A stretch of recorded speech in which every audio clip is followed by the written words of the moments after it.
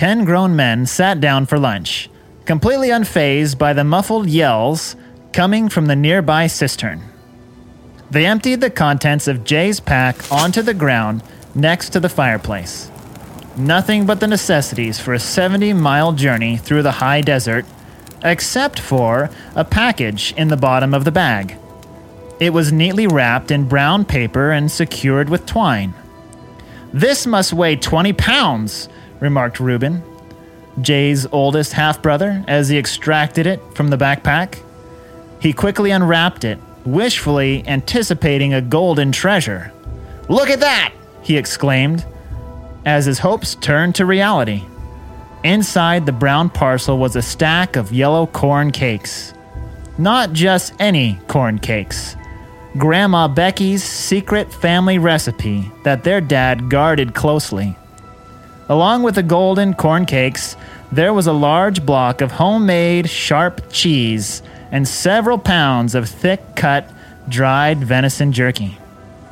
In the same way that a lifetime of farm living raised hard, leathery calluses on their hands, a lifetime of disdain for Daddy's favorite tattletale son hardened their hearts to the point of murder. Lucky for Jay, there was just enough feeling there to stop them short of killing him, but not much more than that. The strained relationship took a turn for the worse earlier that summer.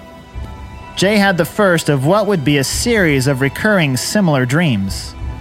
It was one of those freakishly realistic dreams that snaps its dreamers out of their sleep with a pounding heart and beads of cold sweat on their brow.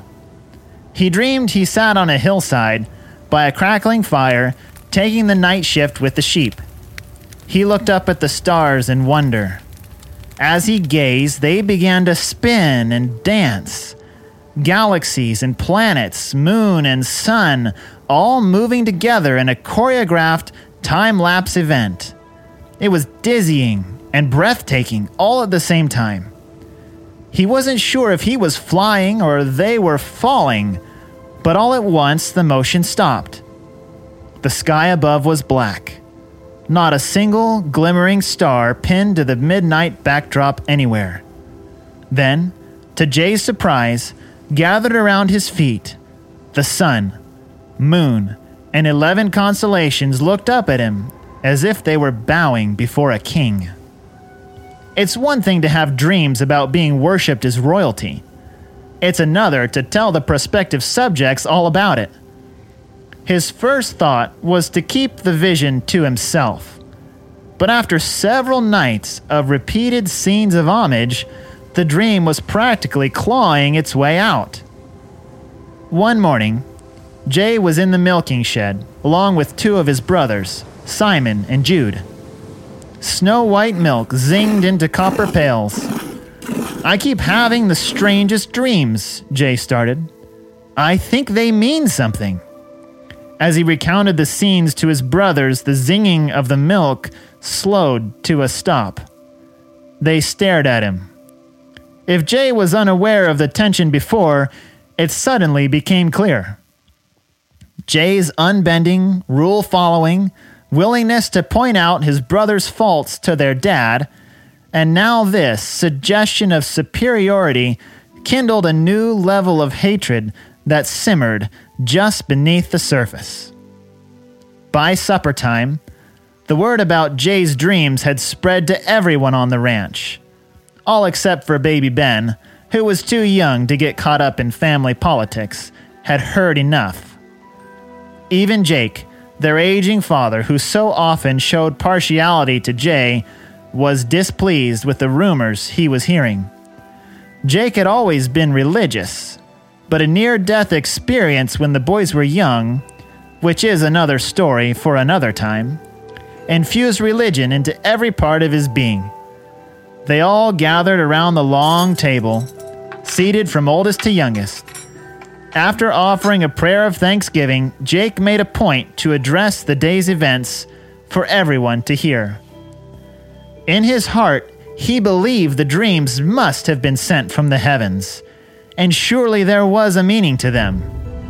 He was also wise enough to know that the young man's self-assuredness was burning bridges with his brothers. If Jake ignored the day's happenings, Jay's elder brothers might decide to take their own corrective action. Beyond that, Jake saw the long-term risks of unchecked self-aggrandizement, and he hoped, by his words, to foster a greater sense of humility in the lad. Jay sat in silence while Jake gently but firmly called him out in front of the whole family. In his naivety, he hadn't recognized the motives behind his actions. Although he was completely embarrassed by the public correction, he somehow resisted the urge to get lost in shame and humiliation. The plain truth from his sage old dad, like a seed, landed in the fertile soil of a tender, well-meaning young heart. Despite his immaturities, Jay was full of good intentions. He didn't mean to cause so much trouble.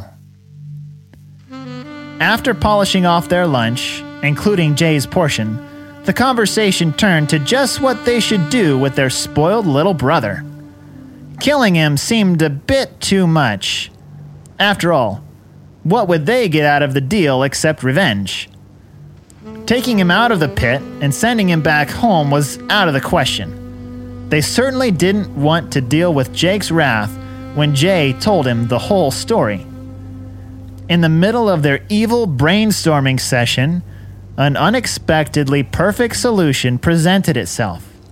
Yes, it was exactly what they needed. They could be rid of Jay forever without the guilt of murder.